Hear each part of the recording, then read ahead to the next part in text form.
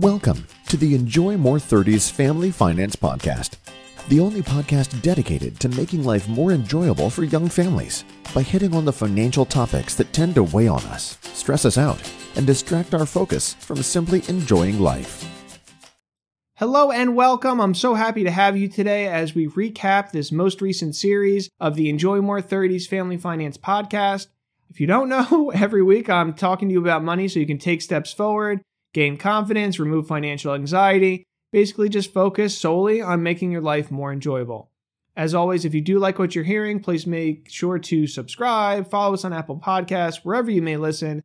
Clicking the stars, leaving the reviews really helps us reach the millions of other young families out there that are just like you. Today we have the recap, as I said, of the most recent series, Setting Your Compass for the New Year! I sincerely hope these episodes can help as you take sail into this new year with a positive, productive mindset on the opportunities you have. The goal of this series was the same as the goal of all the other series, and we want to make sure that we're remembering that goal. It is to remove anxiety and financial worry so we can focus our energy on what really matters most. We want to be enjoying more living with our family. We want to be enjoying more living with our friends. You don't need to have anxiety when it comes to money. And with the right mindset, a few steps in the right direction, a few really good podcast episodes, you can make huge strides in this area. So every time you make a step, be proud of these steps as you take them then. You're making life more enjoyable then for you and by a natural consequence for your family as well. And lastly, stay tuned to the end. We will have a new series coming up and we want to tell you what it is.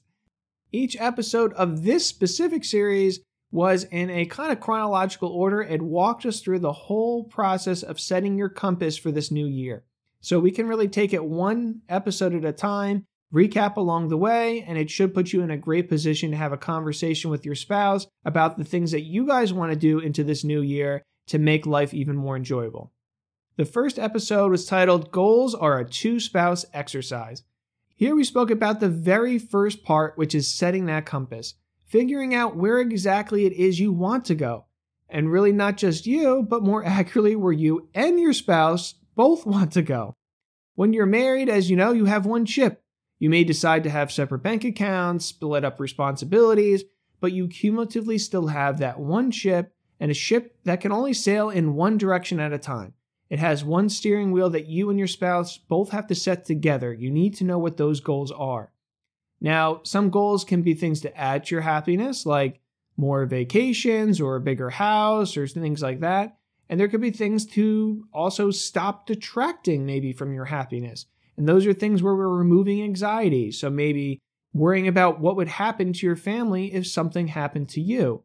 But the end result of any goal is for more overall happiness, either through addition of happiness or subtraction of anxiety.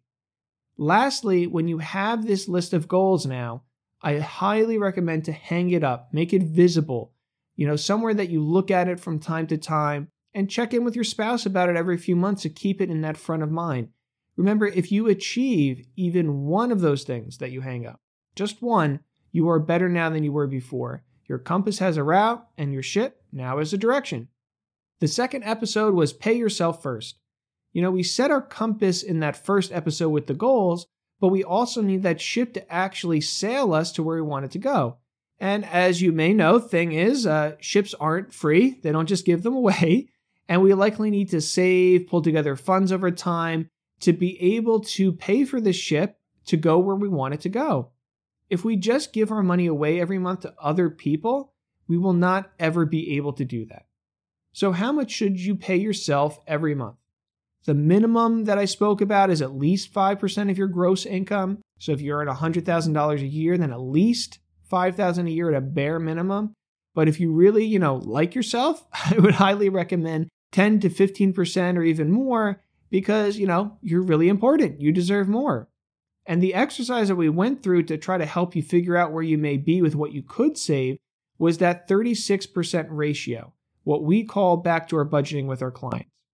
If you make $120,000 a year, like in the example we spoke about, that comes out to $10,000 a month. And the 36% ratio off of that, we get down to $3,600 a month for those specific to you expenses. things that you may have that other people may not have. So mortgage, car loans, student loans, not cell phone bills, not groceries, not going out to eat once in a while. Those are the things everyone has. So if you're saving nothing right now, but you have a mortgage of $2,000 a month and a car loan of $600, those are the two specific to you expenses. And that comes out to $2,600 a month we talked about. So the difference between that $3,600 a month and the $2,600 a month comes out to about $1,000 a month. So that is what you should have additional to save towards you. And remember, this exercise is just to get to a starting point. It may be a little too high, it may be a little too low, but on average, this is what you should be able to be saving every month. Whether it's 401ks or specific bank account buckets or whatever it might be, that's really what we should be getting to in savings total on a monthly basis. Now, if this is, too high, too low, like I said, you can change it, but at least we're doing something active and intentional to save towards you, paying yourself first. Episode 3, use lots of buckets. Buckets for each goal can add a lot of clarity to your situation because it helps you better organize and achieve the things that you want to achieve. If you think to how you organize your clothes, you probably have some kind of a system. Your system is probably grouping things together in spots that make sense and allows you to find them more easily. And so the same goes when we build this boat. The same thing goes when we build this ship. We want it to take us to our goals. If we just have one giant, I want to build a ship bucket, it's hard to see where all that money is going to for the various elements we're going to need.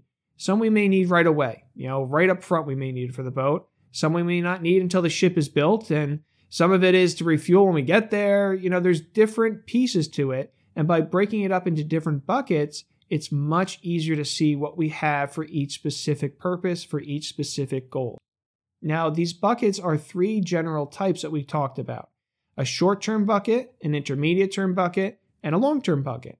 A short-term bucket is a bank account, so things that you're going to need over the next 1 to 3 years, say. Intermediate bucket is more of a general investment account usually for maybe 4 to 10 years out, more, maybe sometimes even more than that for those goals. And the long-term bucket, it often includes things such as retirement, your 401ks, IRAs, things like that, or even a 529 plan for college savings. But for a younger family, long-term tends to be, pretty long-term. Once we have those 3 general types of buckets, now we can fit our goals from the first episode inside of them. New car next year, short-term bucket, the bank. Wedding 3 years from now, probably still short-term bucket, a different bank account. Second home in 7 years, okay, now we can use an intermediate-term bucket, maybe a general investment account. Retirement, long-term bucket, Roth 401k, and so on and so forth. But by having all those different buckets, it's much easier to see where we are for all those different goals. The next episode was kind of an extension of that called Buckets for Fun, where we covered easy ways to set money aside, aka what I refer to as money blocking, for specific things that will increase your happiness throughout the year. If you've ever received a gift card to something that you love, maybe your favorite restaurant, the movies, really anything else you enjoy doing, you know what a great feeling that is. It's quite literally a free pass for fun. There's no anxiety around it for spending, for the outlay. It doesn't matter what else is going on with you in your life right now. You can go out and enjoy that activity completely guilt-free. So for example, let's say you love getting massages. However, you may get them sporadically, or maybe there's times where money is tight during the year, when you really need them, but you don't feel like you could afford it. If you set a money blocking schedule aside, if you use this technique, maybe every time you get a bonus, you set $500 aside off the top. So money blocking, and you buy a massage gift card. So you always are able to get that one massage a quarter or a month or whatever it might be, but you have an ability to guilt-free get that massage and make life a little bit more enjoyable than it otherwise would be. So essentially, if you are more intentional about setting money aside ahead of time, you can add a lot more happiness to your life on a daily basis as well. The next episode was, yes, there is too conservative. And here we really covered how paying yourself first and separating out your goals is all well and good, but if you're using inappropriate types of investments for certain goals, they may take much, much longer to achieve, or even worse case, perhaps you may never achieve them at all. Now, we covered how the word investments, I understand, not soothing to most people. We don't put in many bedtime stories. It can be uncomfortable, scary. Anything that's really associated with a potential to lose money and maybe not fully understood or people are taught about it can kind of come out that way. So when we build this ship to sail towards our goals, there can be more of a, better safe than sorry kind of mentality that we see come out in people. Sure, we don't want to be reckless in the ocean and sink to the bottom of the sea, but you also want to get to where you're going before you, say, run out of food and supplies. We covered how money that you need, therefore, in the next 1 to 3 years, yes, it should likely be invested in something very conservative, a bank account. Almost no growth, but you can't really lose what you put into it, so to speak. Outside of that, though, using bank or cash-type savings vehicles for goals that are 4, 5, 10, 20, 30 years out is almost certainly not appropriate. This is where people run into being too conservative. The one example we went through is 2 people saving $500 a month. If one person is invested, say, moderately and receives a 7% return, and another person is invested basically in a cash-type account and just receives 1% long-term, after 5 years, there might not be too much of a difference. So it was about $5,000, $35,000 versus $30,000. After 20 years, it was over $120,000 though. And then finally at 30 years, it was over a $400,000 difference, ending at $610,000 versus $210,000. So too conservative can absolutely mean not hitting your goals. Next, we went through the differences between insuring for catastrophe, not inconvenience. So we covered the mentality that I would recommend when looking at which pieces of this trip we're designing and the most important to insure. What parts are worth insuring? Whole of the ship, very, very important. One of the nails of the ship, really not so much. So if you look at your daily life, there's certain insurances that everybody has to have. So let's say homeowners insurance, for example, and that $100 a month isn't fun to pay. But if God forbid your house burns down, you don't have to come up with, let's say, $400,000 to rebuild it. That's the catastrophe scenario. On the other hand, if you want to get insurance on your washer machine, you can, but that's not a catastrophe. If that breaks, you'll probably be able to figure it out. And the thing is, from what I've seen many times, people tend not to insure for all the catastrophes that they should. They may insure their iPhone, but maybe not things pertaining to their life. So life insurance, disability insurance, those are the things that protect those catastrophic scenarios of losing all of your future income potential, which again is that most important asset that a young person has. Legal documents like wills, they also kind of fall into that area. It regards our kids. If you don't want to leave these areas unprotected, getting those kind of documents are really, really important. Lastly, we finish with diversify, but with one advisor. Here we covered why you've likely heard the word diversification, what it actually means, and the best way to really go about doing it, in my opinion. So basically, when you look at your investments, you can either say, hey, I'm spread out in a way that actually reduces my investment risk, or hey, I now see I have just maybe a bunch of similar stuff, but in a lot of different places. We also had our last super fun nautical example where we said how obviously we need to pack a lot of different things on our ship for the trip that we're taking, and one of those would be the first aid kit.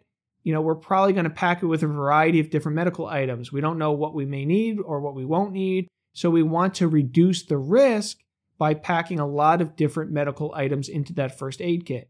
We're essentially diversifying our first aid kit, diversifying that risk, spreading out the risk. What we wouldn't do is bring 10 first aid kits that all have just gauze in them. That would not reduce the risk for our potential medical needs. And what many people think when it comes to investments is that they need a lot of different first aid kits, a lot of different accounts with a lot of different people, and they don't spend enough time making sure that they aren't all just packed with the same old gauze. Diversifying, remember, means that you are using a variety of different holdings across a variety of different areas. So remember, there's small companies, large companies, US companies, foreign companies, so on and so forth. Having Apple stock with Advisor 1 and Apple stock with Advisor 2, you have not diversified your holdings at all. You've really just made things more complicated. So having one person in charge of that first aid kit means one person that now has enough information to make sure that the first aid kit is well diversified, well spread out, and well stocked for this trip. And that brings us to the end of the recap. So now all you have to do is set that compass for the new year and set sail and go at it. Now, the final thing I have for you today, I want to share with you what's next, what's coming up in our upcoming series. And the upcoming series title is Raising Your Investment Mindset. Now, to be honest, I usually don't like focusing a whole series just on investments. I know people like investments. It's one of the things that people want to focus on, but really it's just one part of what a good comprehensive plan actually should include. The comprehensive planning is what I've seen in my 15-ish years. Really, that's the thing that helps people get them to the goals they want to achieve. Now, that being said, I did think of a number of areas that I feel, tend to lead people astray when it comes to investing. And that can, derail their trust, which is more important than anything.